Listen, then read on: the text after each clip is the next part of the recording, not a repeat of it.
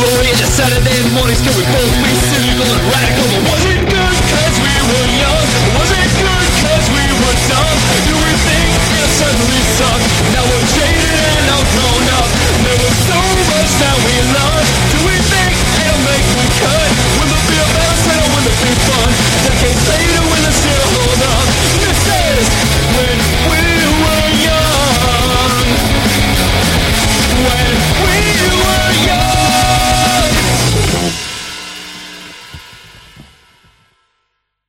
Last time on the When We Were Young podcast, we shared our own histories with the X-Files when we were young. So listen to episode 78 for part 1 of this conversation.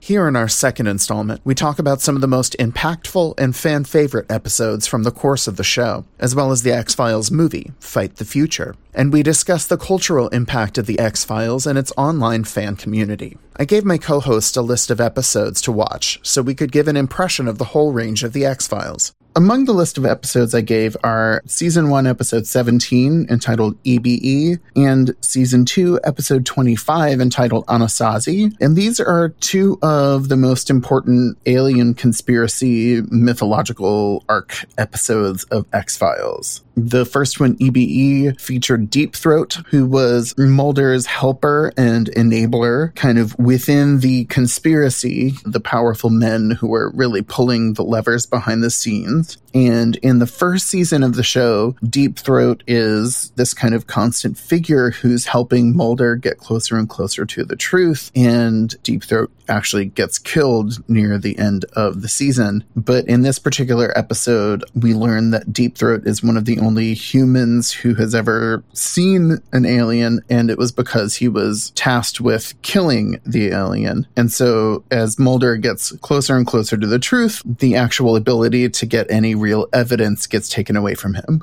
Yeah, this was the first episode I watched, for this show. So this was kind of the one that crystallized sort of my early reaction to this, which was that the show's a little goofy. It felt a little goofy, I think, in these season 1 episodes. It was just so they were going kind of overboard on the SAT words. There's just so much totally agree. Big words that felt like they just didn't quite feel natural. You could probably play a drinking game to every time the word plausible is used throughout the show. Oh my God.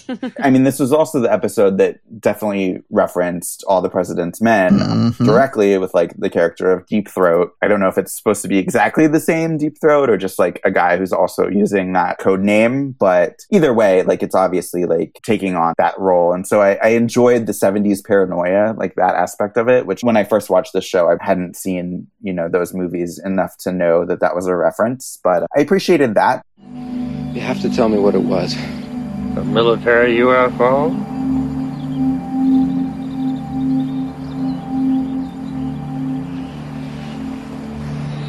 Mr. Mulder, why are those like yourself who believe in the existence of extraterrestrial life on this earth not dissuaded by all the evidence to the contrary? Because all the evidence to the contrary is not entirely dissuasive. Precisely. They're here, aren't they? Mr. Mulder, they've been here for a long, long time.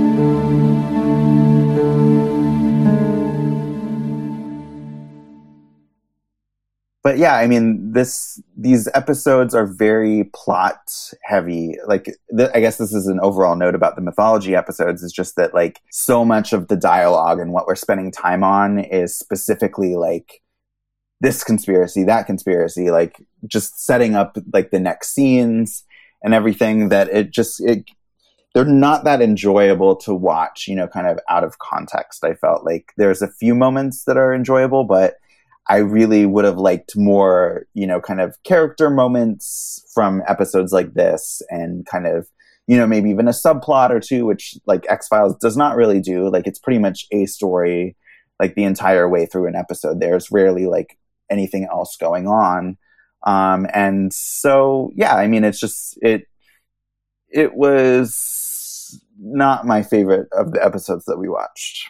You know what? It's interesting you said that. I never really realized it, but you're right. It's pretty much A plot all the way. And if the A plot doesn't grab you, there's nothing for you in that episode. And I think these few first episodes, I just didn't really get anything out of. I'm not a LA, a Law and Order person. I'm not a CSI person. I just don't watch procedurals and the plot heaviness of it without anything breaking that up. Again, I can't say it's like bad. It's just like so not for me that these mythology episodes were really hard for me to get through versus more of the Monster of the Week ones.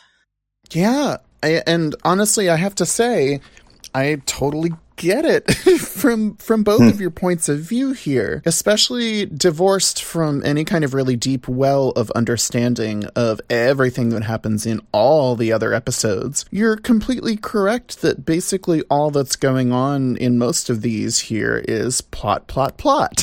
See, I wrote 5 plots when I said it. I have that literally in my notes is plot. But, sorry, I'm undercounting the plotness here. The irony is that the mythology episodes are some of the ones where the most character development of Mulder and Scully is happening, where the most personal moments that reveal who they are happening. But the folly, I guess, of trying to make any short list of episodes that represent all of that is that you can't really comprehensively cover all of those, or any of them, if all you're watching is, one part of a 3-part episode arc. And that's not even taking into account that there are storylines and plot and character developments that take place over a whole season, or even over multiple entire seasons of the show before you actually understand what's going on. And it's clear, again, in retrospect, and especially researching the degree to which they were totally winging it, to the point that was always kind of an open joke for me and with the folks I'd have X-Files nights with. It was always like hilarious, the degree to which Chris Carter was clearly just flying by the seat of his pants. But again, I think back to kind of legendary episodes like EBE or the episode on Asazi in the start of season 3, where what's happening both in the plot and to the characters is simultaneously like so esoteric and out there and also plot-based that I totally get how it would lose most people if they're just watching a few episodes right now. Yeah, I watched Anasazi, but it is also the first of a 3-parter, I believe, that spanned the end of season 2 and the beginning of season 3. And so, when it ended, I was like, okay, well, I'll watch, the next one. And then that was also a cliffhanger with a to be continued. So I was like, I guess I'm watching the next one too.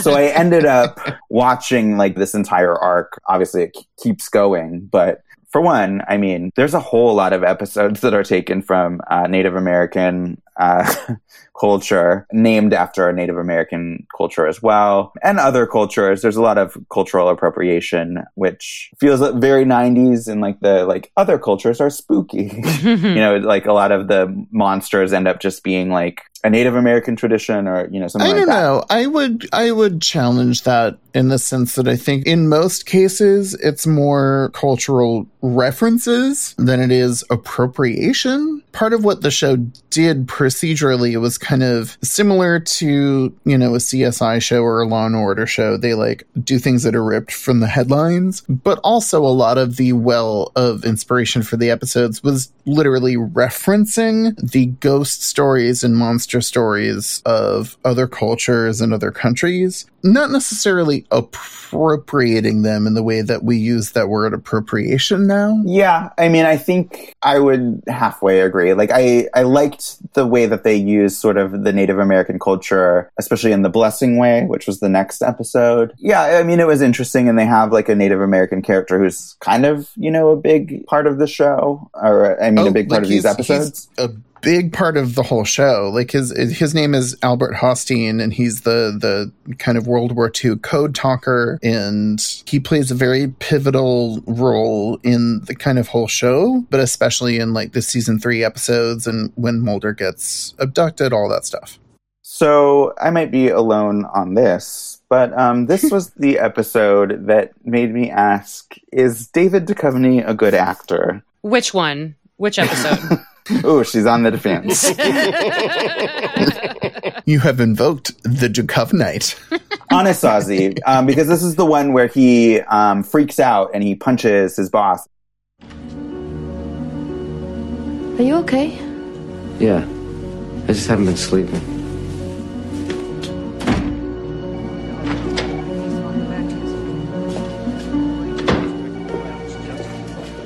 Sir? Agent Mueller needs to speak with you. About? I'm in the office. Why? Is this another jerk-off assignment where I end up doing the government's dirty work? No, it's about a rumor that you may be in receipt of some sensitive files. I don't know anything about that. Agent Mueller, listen. I'm talking to you.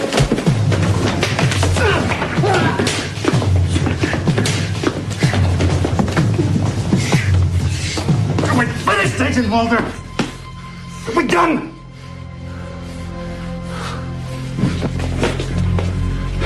We're done.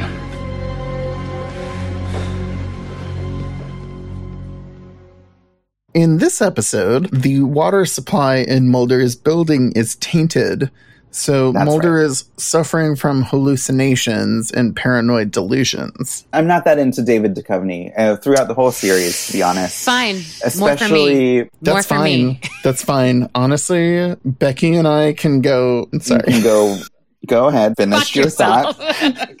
All right, I've been expelled from the podcast. No, Chris, I can't say I disagree with you.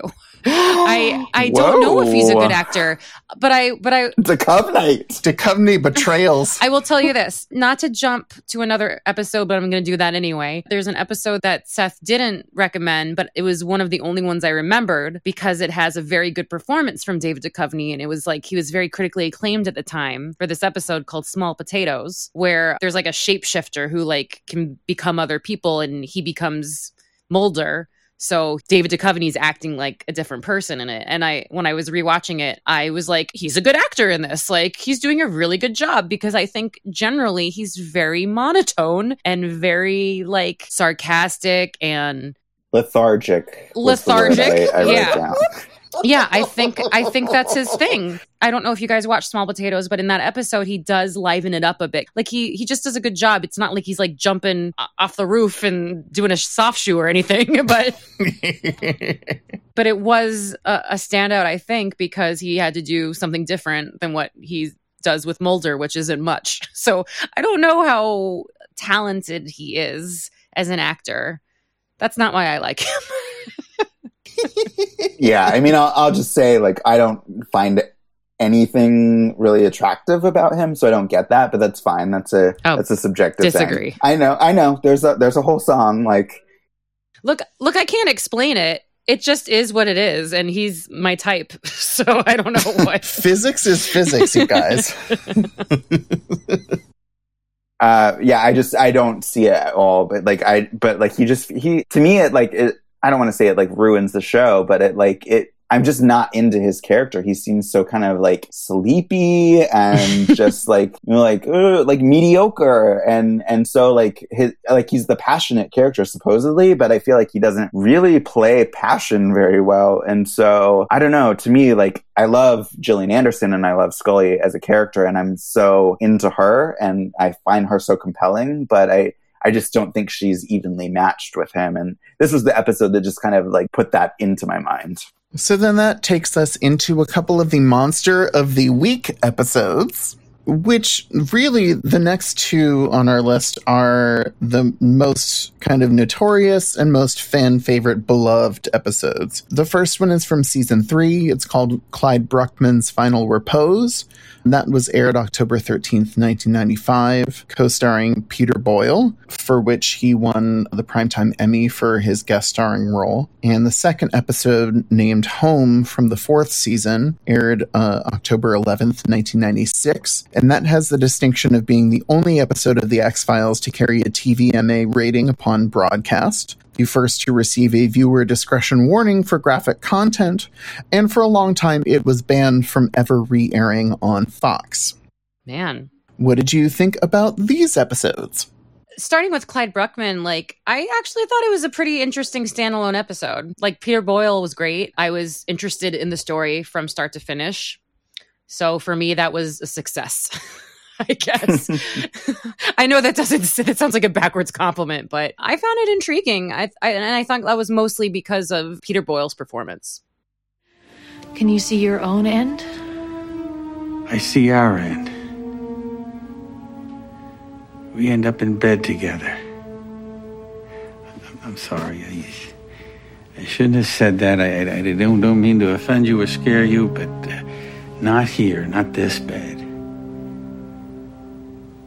I just mean I see us quite clearly in bed together. You're holding my hand very tenderly, and then you're looking at me with such compassion. And I feel tears are streaming down my face. I feel so grateful. It's just a very special moment neither of us will ever forget. Mr. Bruckman, there are hits and there are misses. And then there are misses. I just call him as I see him. Yeah, I liked this episode. I mean, it is the one that either comes up as number one on fan favorite episodes or very close to that. So I was expecting a lot, and also knowing like it won the Emmy for him and just has this reputation. I liked it. I felt like, and I kind of feel like this about a lot of these episodes, is just like they bite off a lot. And in 45 minutes, it's hard to just kind of make the use of like this entire, world that they've created for this episode. And there's a lot of really interesting stuff here. Like I almost just would have liked like a full movie about this. Like a lot of these do feel like their own movies, and Mulder and Scully are almost kind of incidental to these episodes, where it's really like the star of this episode is clearly Peter Boyle, and that's, what you're kind of drawn to. And there are some good Mulder and Scully moments here, but overall, I think like you could take Mulder and Scully out of this episode and it wouldn't change it. The story is about this Peter Boyle character. And so I was interested in that, but I was also a little bit like, why is this an episode of The X-Files and not just a movie? I do want to add that this episode in particular is like number one on a bunch of lists, like Chris said. And so I think I was expecting something, and I definitely liked it.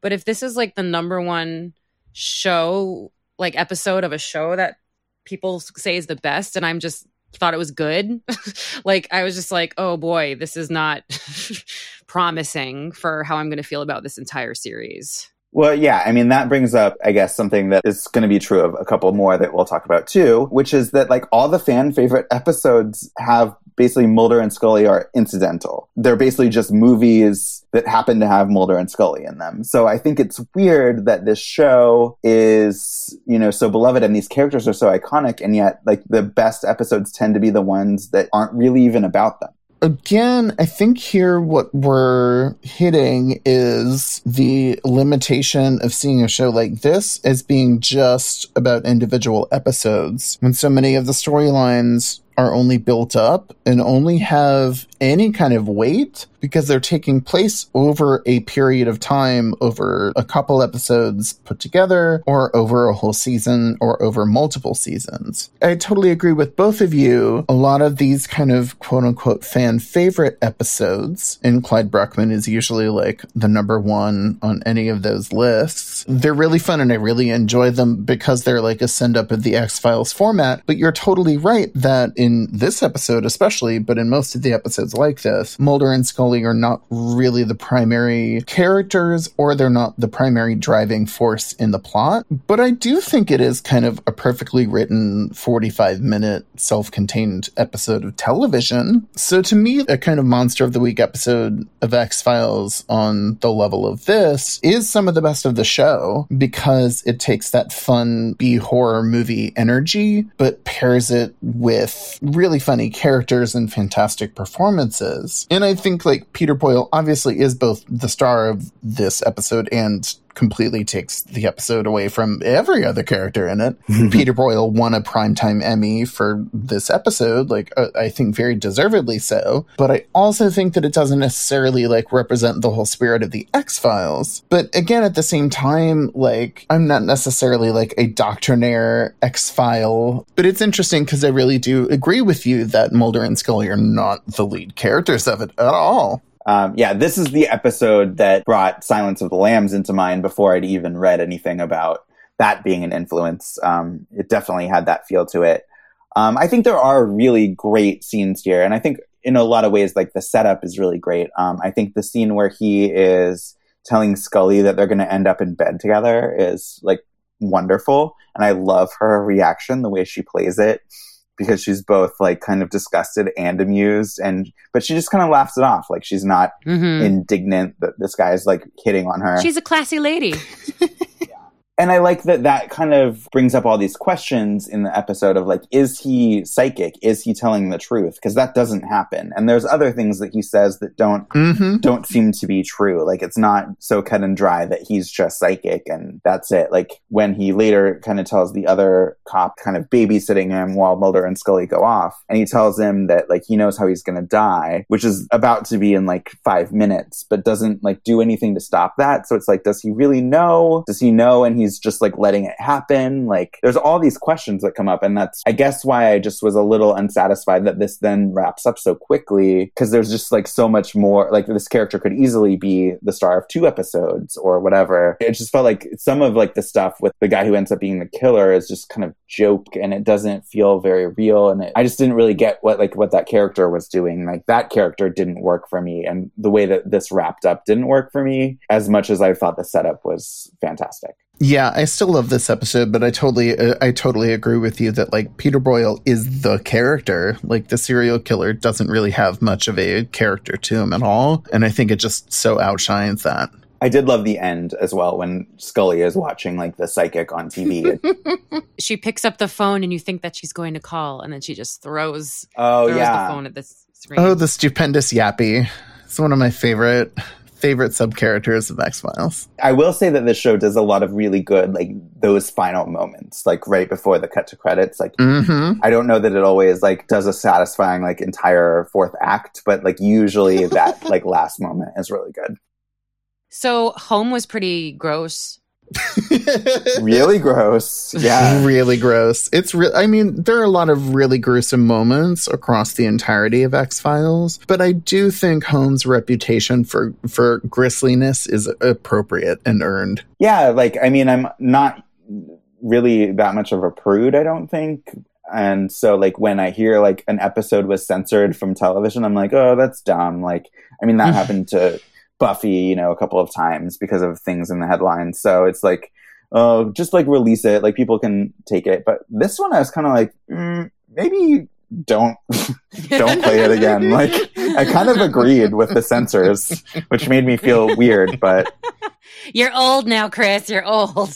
I'm shaking my fist. So the episode is scary and it's violent, but it's also, I mean, and it's also, I think there's, like, a weird undercurrent of, like, you know, incest in it. So I think that's probably a large part of the reason why it's censored as well. But it also just feels, like, very exploitative. Like, I'm not sure it's in good taste to even tell this story, you know?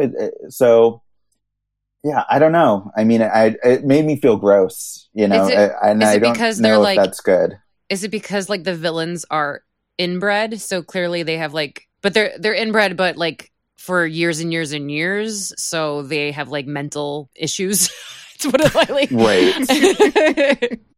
Well, but it's not endorsing their methods or whatever. Oh no, it's not a pro inbred episode. It's not appropriating inbred American heritage, Chris. No, I did not say that about this episode. I think it was fascinating, you know, in terms of being able to look in retrospect now and look at the influence of a show like X-Files. I do think that taking on more taboo and more overtly icky subjects really was a thing that was opened up by X-Files in the world of TV drama. Now, obviously, Home was a Monster of the Week episode that wasn't connected to the mythology.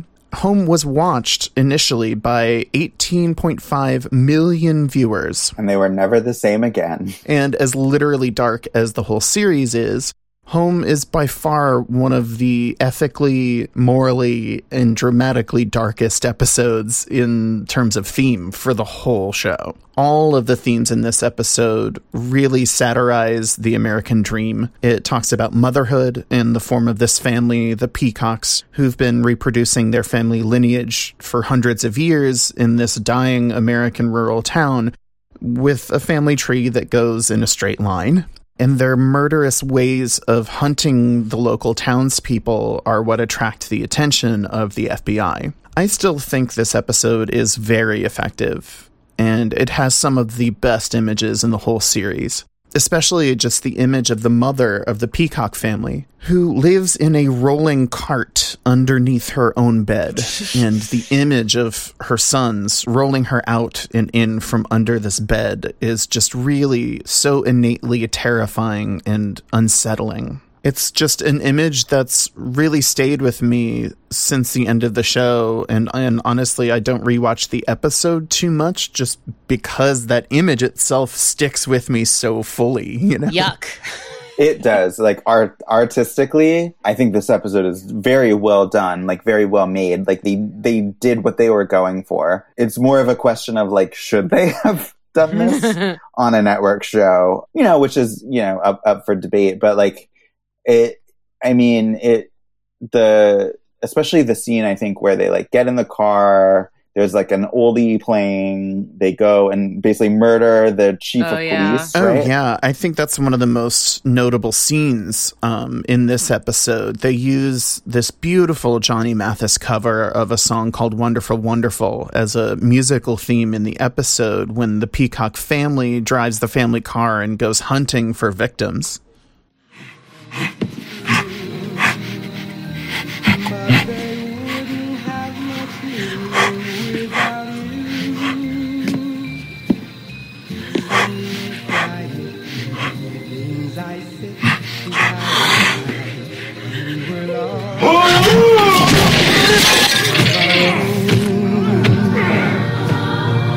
I feel the glow of your unspoken love.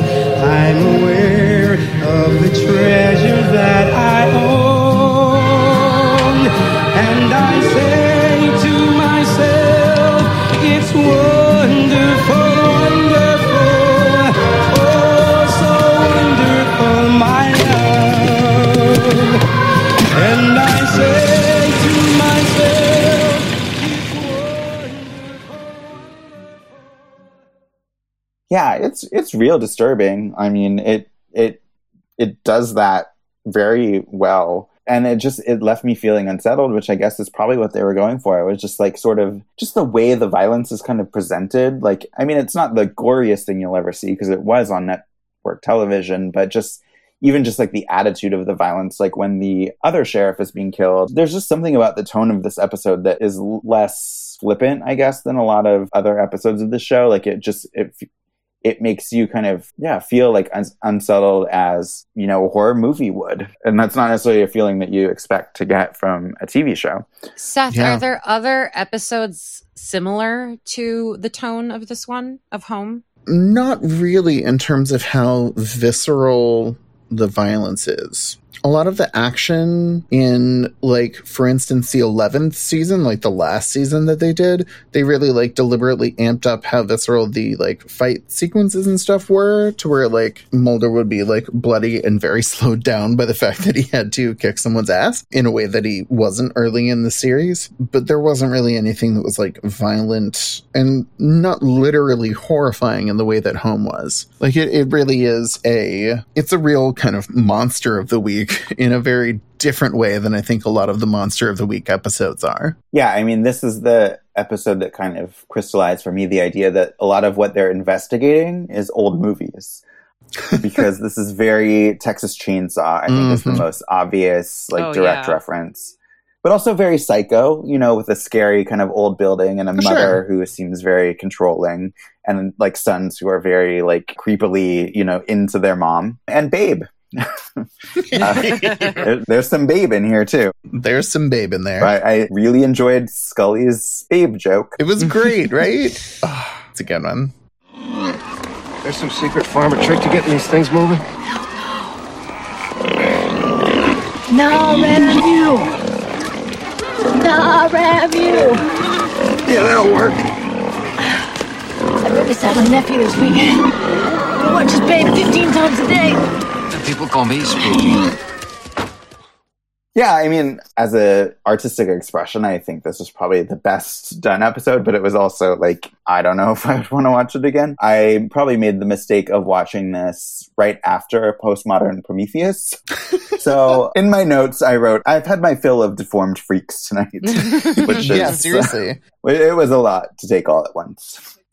I watched Memento Mori, which was the one where she discovers her cancer. Yeah, because that was one of the biggest plot lines throughout X-Files, where the conspiracy, such as it is, was personalized in the characters' bodies. And Scully oftentimes was the victim of this, but not just her. Mulder was too. But in Scully's case, she was abducted by the government. Her ova were taken from her, so she wasn't able to have children. Wait, that happens in this episode?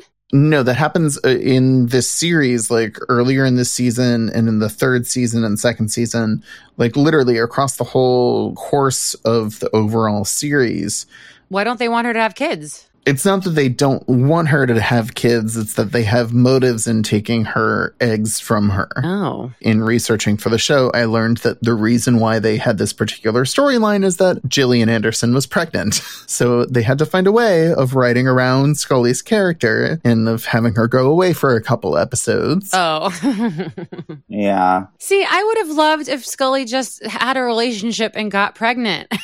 And was still like a kick-ass FBI agent while pregnant. That's one story way to do it. I think, again, it's like understanding how much they were just winging it and how much they didn't anticipate the success of the show. So they didn't know necessarily the storytelling lengths they would have to go to substantiate the filming schedules and all of that. I can totally understand not necessarily agreeing with the kind of plot decision to subject Scully to victimization and pain and horrifying things.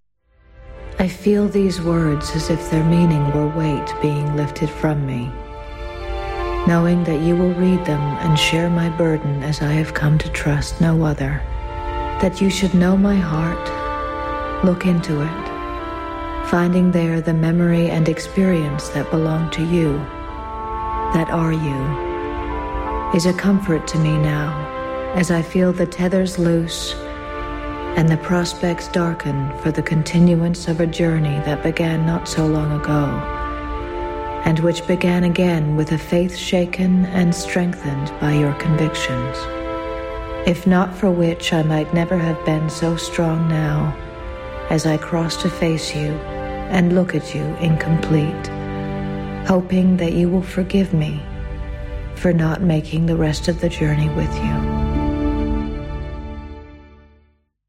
Yeah, I mean, I obviously didn't watch the whole show, at least not this time around, but that whole storyline just doesn't interest me. Like, it feels a little bit like male writers not knowing what to do with just a woman being pregnant, for one thing. And it's not that interesting to me. Like, I feel like the more I learn about the mythology in the show, the less I actually care about it, because I'm just like, oh, that's it. I'm like, okay, like it's not that interesting. And I'm sure that there are episodes that, you know, deal more with these characters and how they feel about these things. But like even this episode where Scully is learning pretty much that she's almost certainly going to die, like it didn't get me emotionally in the way that I feel like that kind of story should. And it's because I think we see so little of these characters outside of work. And I know it's supposed to be that work is their lives, but you know, like people do other things. Like they're not literally at their desks every day. And so it would have been nice to see like Scully on a date or Mulder at a barbecue, or just, you know, kind of carrying some of this with them into the real world. And like when they deal with these kind of more emotional episodes, I just feel a bit of a disconnect because they don't really feel like real people. Like they've never been grounded in a real world to me. I agree. That's totally understandable because a lot of these moments happen in other episodes that's not really the focus of. There's another episode earlier on where Scully meets this group of UFO abduction survivors and kind of like learns that she and they like already knew each other, that they had all been abducted together. But I want her to go to a book club. I don't know if you've seen a UFO abduction survivor club, but it's literally exactly like a book club. Well, yeah, I mean, that was part of that storyline was in here, but it's just like, when did she go home and bake some bread and think about the fact that she was going to die? I don't know, like just something normal where it's not about meeting other abductees, but meeting, like they don't have any friends at all. I know they have family members who like occasionally come in to the storyline, like Scully's sister is shot, and killed in some of the episodes that I saw earlier. But yeah, and her mother too is a big part of it. It's always like in service of the plot. It's never just sort of like, like how does she feel as a person, and is she dating someone, that this complicates? Like, I don't know, that just would have, even if it wasn't a huge part of the show and maybe it was only in every so often, like 1 or 2 episodes a season, like, I would have liked some sense that they have a life outside of this, which it doesn't really seem like they do. Yeah, this is exactly my problem of why I can't get into it. If I just saw Mad Men at work creating copy, like I wouldn't care. It's because of their, outside relationships and who they are as people. And I just need more of that in this to feel compelled to watch these people fight werewolves and aliens and stuff. Honestly, I'm hard-pressed to disagree with either of you here. Gillian Anderson, very deservedly, I think, won the lead actress Emmy Award during this particular season of X-Files for her work. But I do agree with you that a lot of that performance is really in service of the plot that's happening to Scully, not what she's deciding to do as a person. And again, the kind of directives of the conspiracy theory and unwinding that story out are absolutely totally in the driver's seat here. So, as much as I love rewatching these seasons, I think there would have been another formulation of the show that could have felt a lot less procedural and could have been a lot more personal. And I think that would have put a lot more drama into this dramatic series. Did either of y'all watch Bad Blood? Yes. Yeah, I thought it was cute. It was written by Vince Gilligan, originally aired February 22nd, 1998. This might be my favorite episode of the show ever. It's doing the cute Rashomon thing. I liked the different perspectives because it made me feel more about their relationship and how they see each other and how they see the world. Yes. So I think that's why I got a lot more out of this episode. Okay, good, because that's part of why I included it, and part of why it's one of my favorite episodes is because it uses the kind of both the Monster of the Week format and also the kind of unique storytelling structure format of the episode to kind of reveal more about Mulder and Scully, about how they see the world and how they see each other. Apparently your mind was somewhere else. Ooh, boy.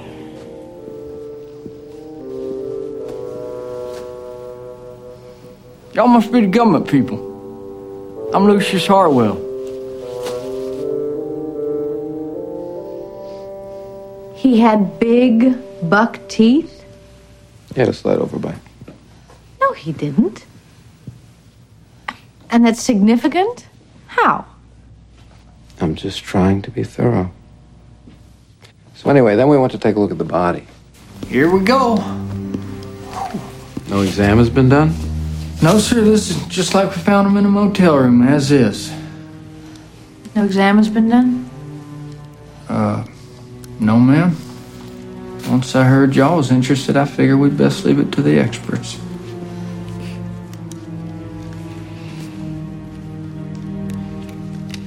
I wasn't that into this episode.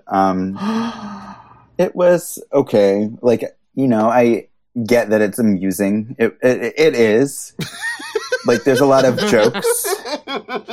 The number one thing you say when you've laughed your ass off at something is to say, I would agree that it is amusing.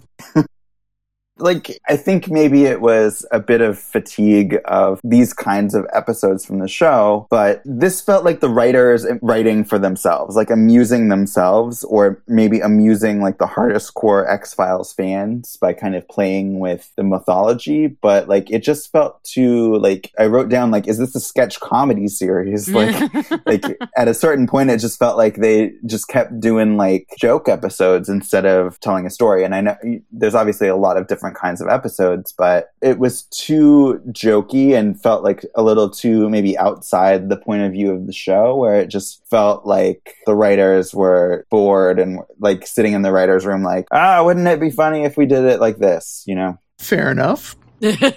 Oh, well, what I really noticed about this episode also is that it's about vampires, and I couldn't help but notice that this episode premiered in 1998, which was about a year into Buffy's run. So it also kind of felt like X-Files was doing Buffy in this episode. Like they were just going full Buffy. Oh, and did it not feel for the first, 3 years or so of Buffy that they were doing X-Files? Well, there were characters, experiencing things. So, Oh, well, okay. Boys.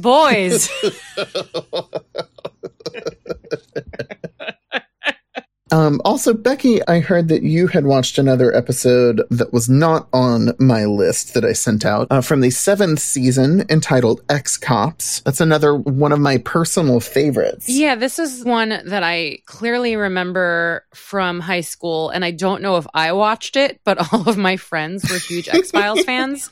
Did I forget to mention that all my friends were huge X-Files fans? Maybe that had something to do with me pretending to like the show. That makes it worse. You've submitted to peer pressure. Yeah, I think I did. No, she didn't. She didn't watch the show. I just pretended to watch the show.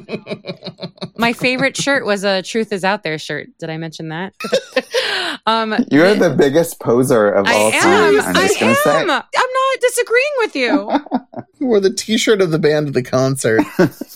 Senior year of high school, for Halloween, I dressed as myself in 9th grade when I was goth, but I wore my X-Files t-shirt because that's what I wore like every other day was my X-Files t-shirt. Anyway, all my friends were into the X-Files. It was like such a big deal back then, and they thought it was like the funniest thing ever and the most inventive thing they'd ever seen. And I was like actually really excited to watch that today, and I thought it was fine. It was just fine. Like, it was like, oh, it's cops. Like, it didn't really like this. The show isn't humorless, but there's just like, it's like amusing as opposed to funny. Like the funny moments aren't like drop dead funny. They're just like, So I don't know. Like even a comedy, it's not that funny. I couldn't watch this episode because cops, I guess, like. Because you're a bad boy? Yeah. And what was I going to do? Watch this episode? No. No, there's been a lot of discussion of the show Cops with like recent headlines, and I just like couldn't find the will to, put on a like goofy Cops It's a parody. You didn't miss much, I guess.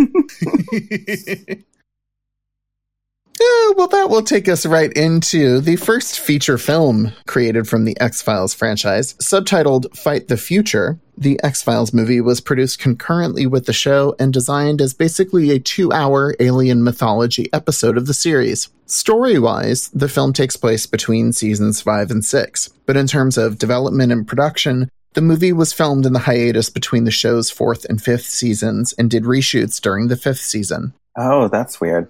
The story follows agents Mulder and Scully removed from their usual jobs on the X-Files and investigating the bombing of a building and the destruction of criminal evidence, and they uncover more of the government conspiracy attempting to hide the truth about an alien colonization of Earth. It was released on June 19th, 1998, made for a budget of $66 million and making $189.2 million worldwide at the box office. Review-wise, it's got a 60% on Metacritic and a 65% on Rotten Tomatoes. It was mostly recognized very positively by the fan community and is still regarded as the only good X-Files movie so far. Out of 2? Yeah. But again, it was pretty much intended as a 2-hour X-Files episode, so it was pretty much critically received as one and met mostly with mixed reviews. Roger Ebert wrote, "As pure movie, The X-Files more or less works. As a story, it needs a prequel, a sequel, and Cliff Notes. And then, I'm very happy to tell you both that as When We Were Young begins our super summer in isolation, we're back once more on the Rita Beat. Rita Kempley writes, "You'll be as bum-fuzzled when you go as when you came." Rita. Carter's narrative is as obtuse as a tax form, and his characters' true natures remain as impenetrable as the Pope Mobile's bulletproof windows. What? While the film reveals some new information, these revelations only lead to vastly more perplexing permutations. What's going on?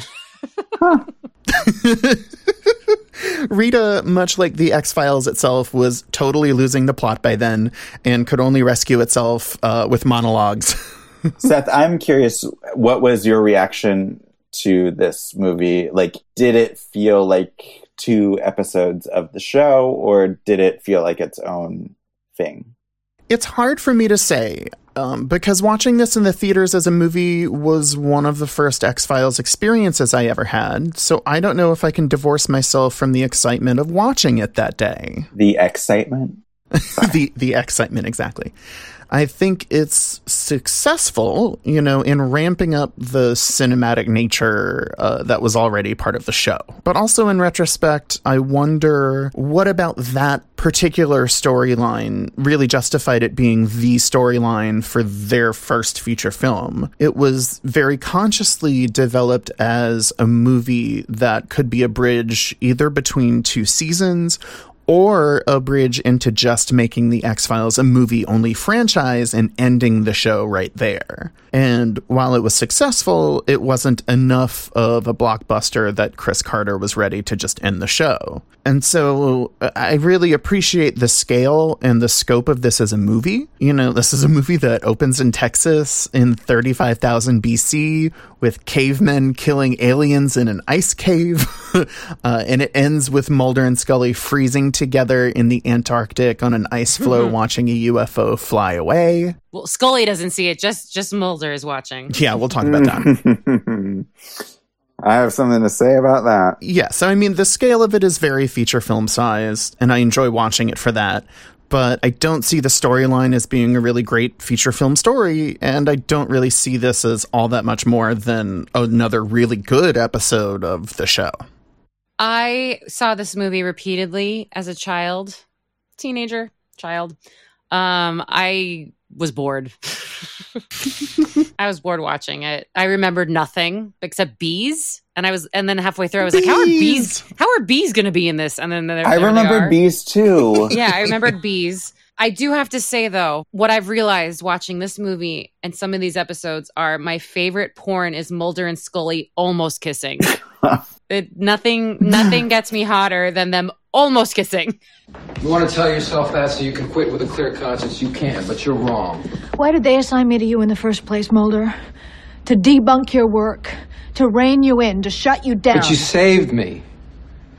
As difficult and as frustrating as it's been sometimes, your goddamn strict rationalism and science has saved me 1,000 times over. You kept me honest. You made me a whole person. I owe you everything. Scully, you owe me nothing.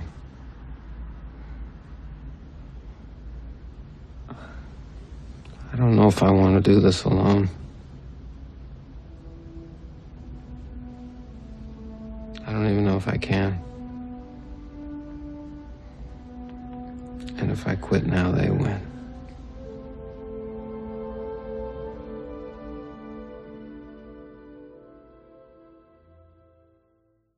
So one of the major threads of fandom that surrounded the show was so-called MSR, Mulder-Scully relationship.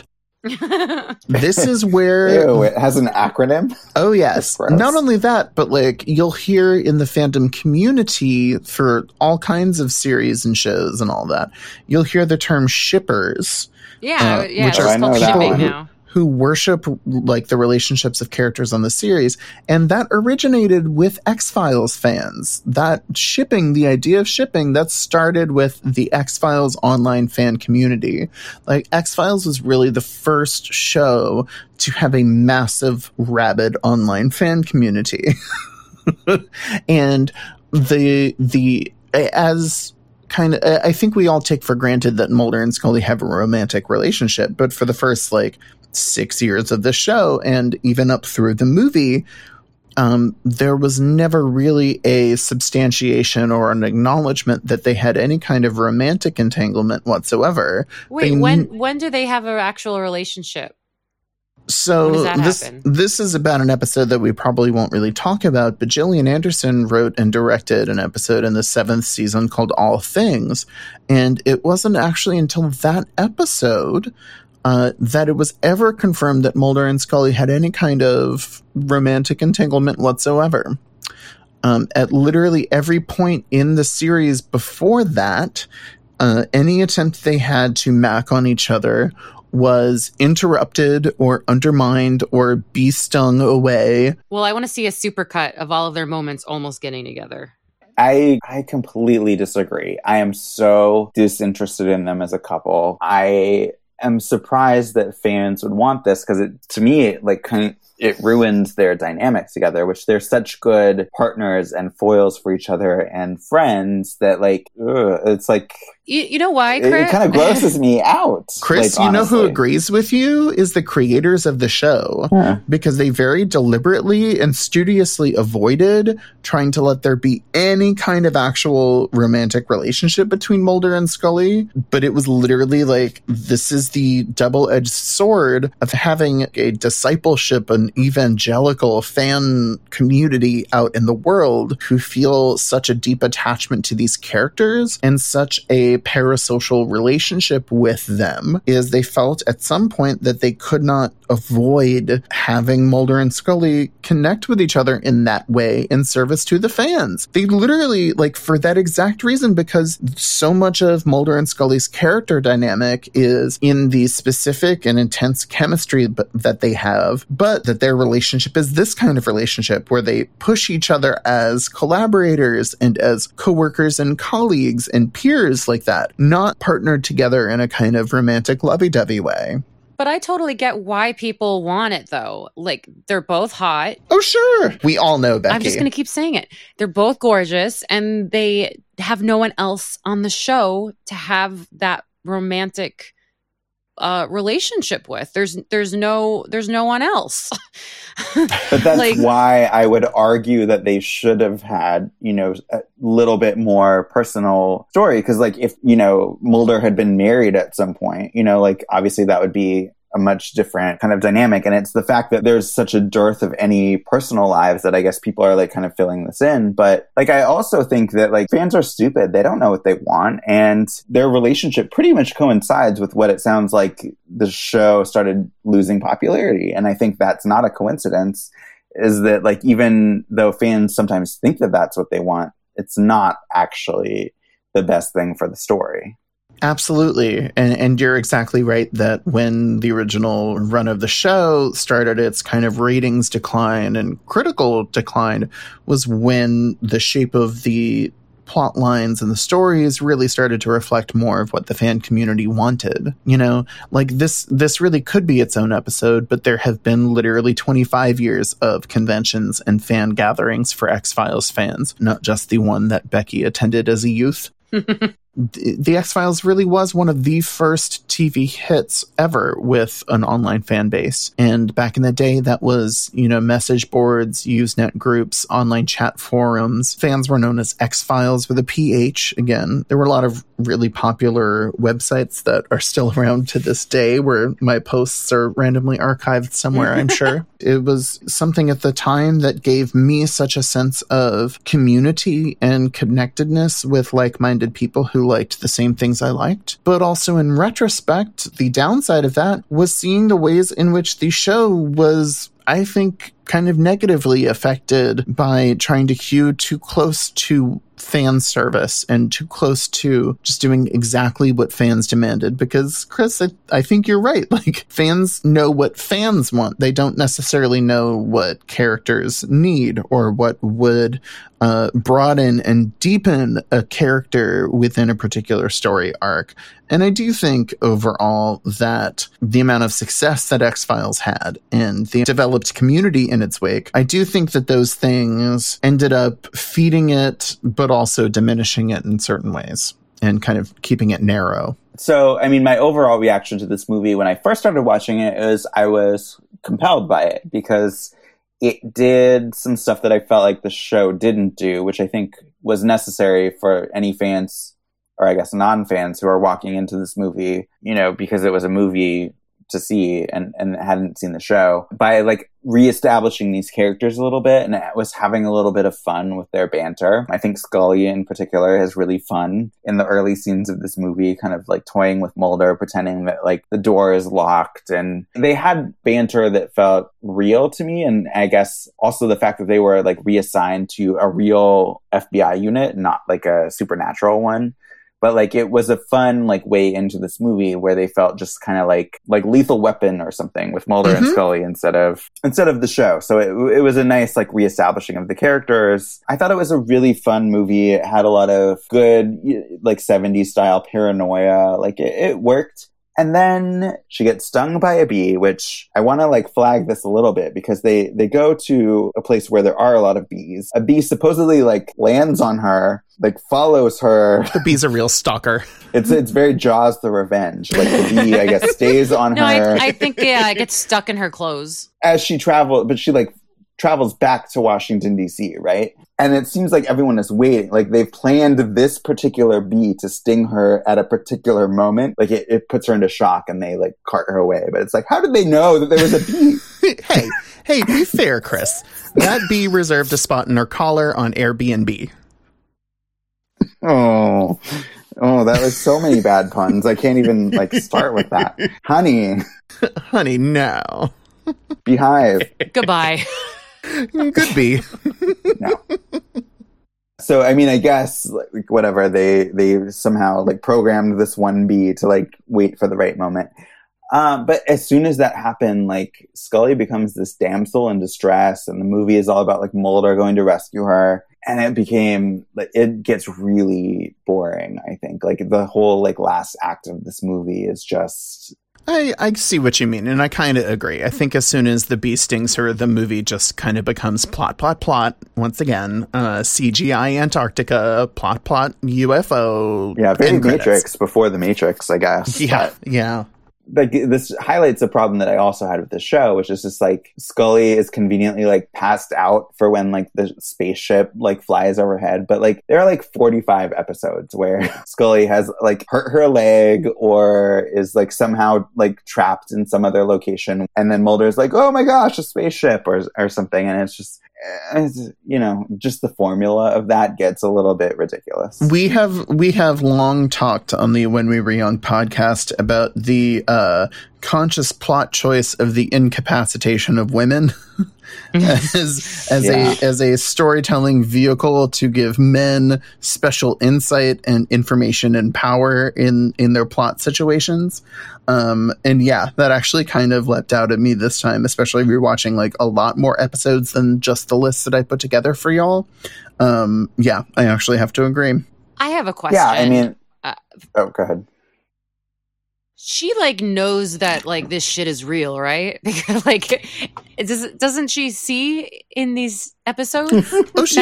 Becky, this shit is real. So again, part of why it's insufficient to just like watch 8 or 9 episodes of a show and think that you've seen the whole thing is that like you don't see the whole trajectory of Scully's character, where over the course of the series she becomes a believer. Mulder becomes disillusioned. And actually, there's a point at which he is led to believe that the U.S. government actually made up all of the alien colonizing stories and all of that conspiracy and everything just as a guise for, you know, kind of military domination around the world. Their polarity, Mulder and Scully's polarity as characters who have faith in the existence of the supernatural or the extraterrestrial, kind of change in valence a lot over the course of the season and the series, and kind of flip in a lot of different ways. But they see some shit. They both do. Like, I'm just thinking of like the Bad Blood episode where they both have like vampire experience. Is it Bad Blood? Am I thinking of? Yeah, with the like, green eyes, the glowing green eyes. I have the same problem too, is that like by like mid season 1, they have seen enough to be like, yep, all true. Yeah. And That's what I'm this saying. is a game that like, I feel like there's like kind of a disconnect between the writing and the production of the show, which is like the production shows the audience so much. Like we know basically right away in the show that this supernatural stuff is all real. Like every episode pretty much has something supernatural that happens that like there's no other explanation. Like in the Bad Blood episode, like the glowing green eyes, the fangs, like it does try and like kind of call that into question, but like from an audience perspective, like there's no question that that was some kind of real supernatural thing happening. And yet the show constantly like has Mulder and Scully, even Mulder, like who's a believer, kind of be like, I'm not sure. Like, and it's just like we're constantly ahead of them in every episode and then in the series as a whole.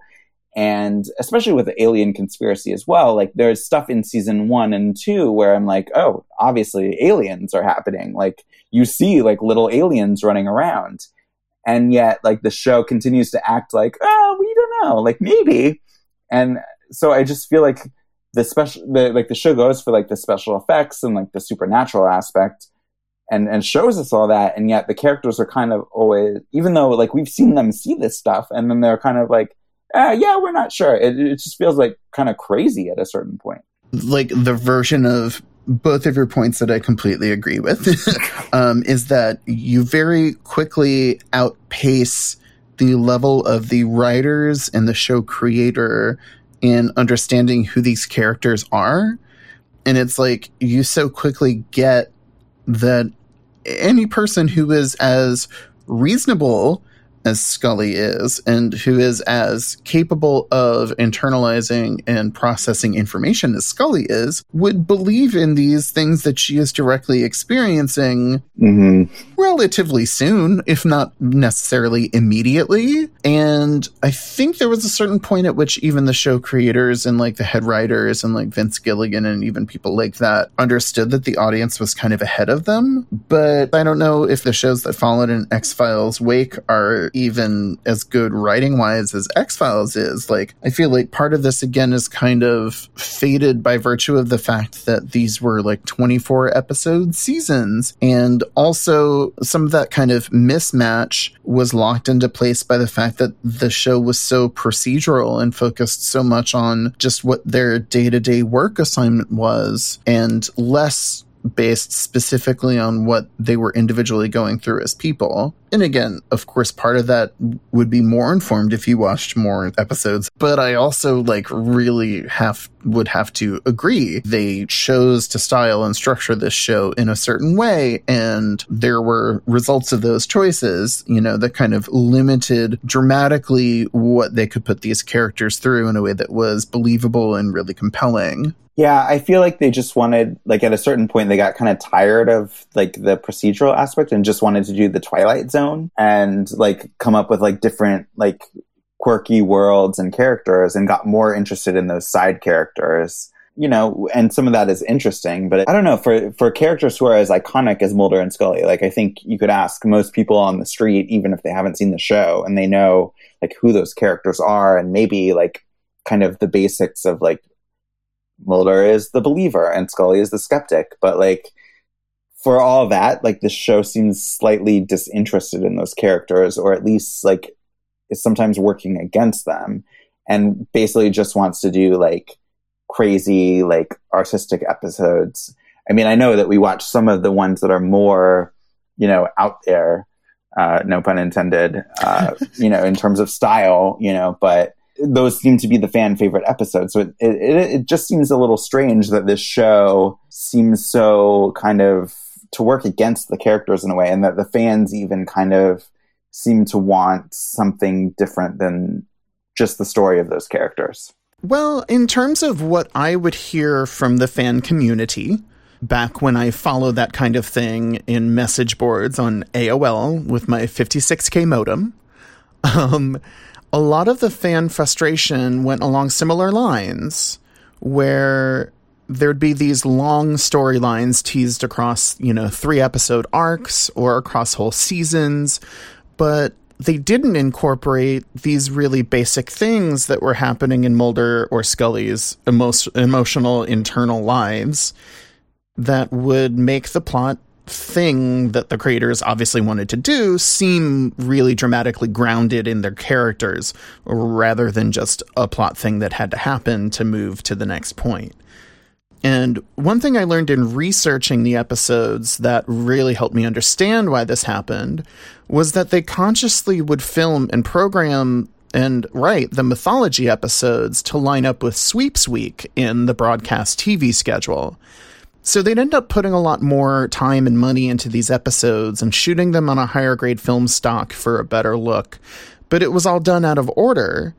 And it's interesting the ways in which the fandom, even at the time, saw the ways that Mulder and Scully were kind of shortchanged in terms of character development just as a result of this. So it's ironic in the long run, but it makes total sense that given the way in which the show and the writer's room were run, it limited their ability to really follow and tease out Mulder and Scully's inner lives in a more linear and organic and holistic way. So it also kind of makes some sense to me why the fans then kind of gravitated toward more of the one-off episodes and more off-the-beaten-path things. Seth, I'd like to know, I'm pretty sure that I got from this episode that you like this show still. Yes. Was there anything watching these episodes again that disappointed you, or you didn't think held up, or just something different than what you experienced watching these episodes growing up? Well, there's a ton that doesn't hold up, like in terms of computer effects, in terms of episodes that are very clearly filler. The opening credits. Yeah, the opening credits, absolutely. But there's a lot about the show that I still just genuinely enjoy. And primarily that's the interplay and the rapport between Mulder and Scully as characters, and the chemistry between David Duchovny and Gillian Anderson as actors. Their characters are really good foils for each other, and those actors just have so much fucking chemistry that it's undeniable. I do think that if X-Files had been made now, in the era of prestige TV that it helped set off, I do think it would be a very differently structured and made show. I do think it would have many fewer episodes per season, and it would dedicate more toward fleshing out the lives of Mulder and Scully as characters. I don't necessarily know if it needs to be remade in that way, though. But I feel like I understood and agreed with a lot of both of your criticisms of the show throughout this episode. Again, though, it's just that this show is kind of a comfort food for me now that just kind of innately entertains me, even if my sharper critical mind knows that many aspects of it don't necessarily hold up. I have an evil question. Ooh, I love evil questions. It is a question for Becky. Oh, who, me? Oh. The question is, if I were to say you're going to get to watch a random episode of The X-Files or a random episode of Buffy, which would you choose? Chris. Oh, this is unfair. I was going to bring this up. While I was watching these episodes, I was thinking, I think I had a better time watching Buffy. Oh, my heart. And now my hands are up in the air in a victorious pose. Yeah, I'm just glad you can't see me crying right now. I had more fun watching Buffy. Buffy has Once More with a Feeling, which is the musical episode, which I love. Sorry, there's no X-Files musical. So I guess the end of this episode is that Chris wins? Worst episode. Worst. I am sorry, but I could not help consistently think about Buffy with this, because I was like, Buffy also has these episodes that are very like one-off, you know, artful, like experimenting with the form. But to me, like, this show is groundbreaking. It did air before Buffy, so I think in a lot of ways it paved the way for that. But going back and watching it now, I feel like there's so many shortcomings that, like, for me, like, Buffy, like, also, like, does everything the X-Files does, but also, like, has character arcs and things that, like, pull you into the show that have people, you know, continuing to watch it. And I don't know if people are, like, you know, in mass, like, still watching this show, like the X-Files, but it's still pretty popular. I don't know. I mean, I know that I'm biased, but I just kind of kept thinking, like, yeah, but, like, Buffy did this and better. You were definitely biased, but I have some episodes of Buffy that I really do like a lot. And I've even been like to my husband, like, you should watch this episode. It's just a good episode of TV. And just for me with X-Files, like, some of the best episodes of the series, for me, I still don't think I'd be like, call up a friend and be like, you have to watch this.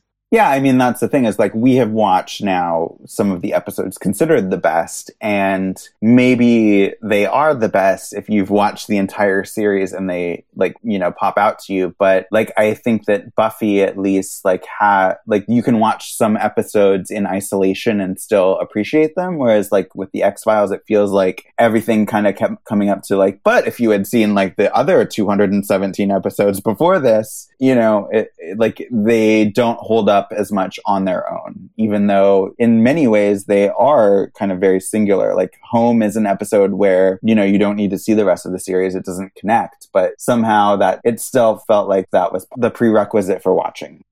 Welp. Where do we go? Can we outro with the Buffy theme? No. I just like to say that Gillian Anderson and David Duchovny still hold up as far as their beauty in my eyes. They truly do. 50% true in my eyes. I don't know what it is about both of them, but mostly David Duchovny. But I've just got little butterfly eyes. And Chris, David Duchovny, why won't you love he? I really don't get it. He just looks like a sad dad. Maybe that's what I'm into. You're not turned on by a sad dad? No. Well, that's on you, really. Sad dad, DTF. Fair. I will gladly accept that as my cross to bear.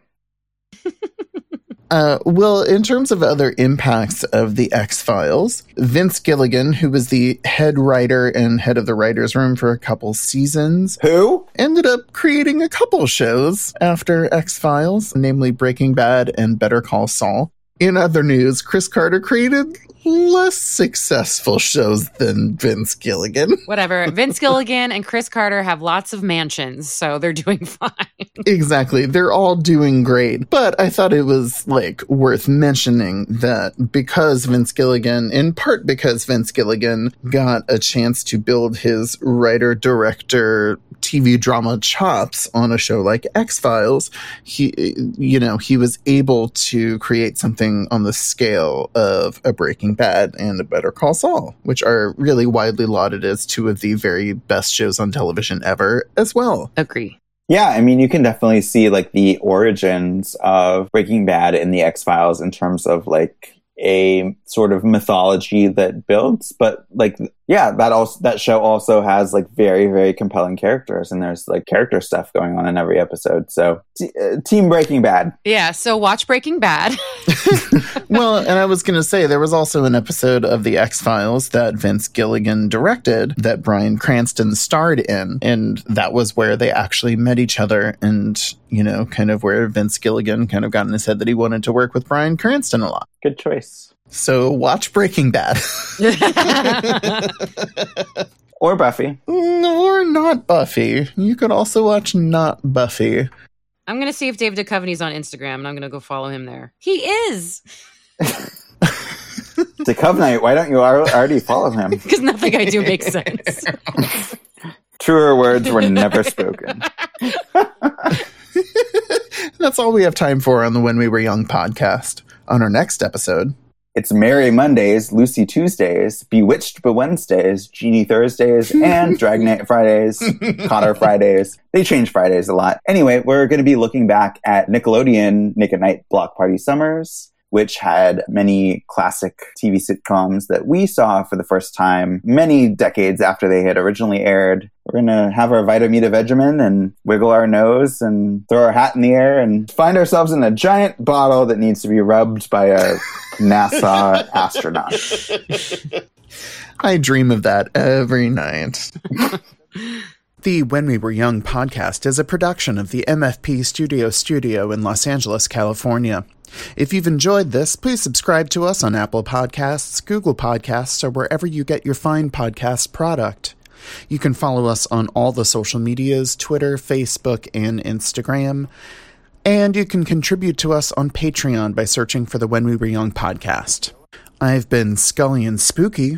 I'm DeCovnight at AOL.com. Don't email that. It doesn't exist anymore. And I'm Slay Me Please. Enough.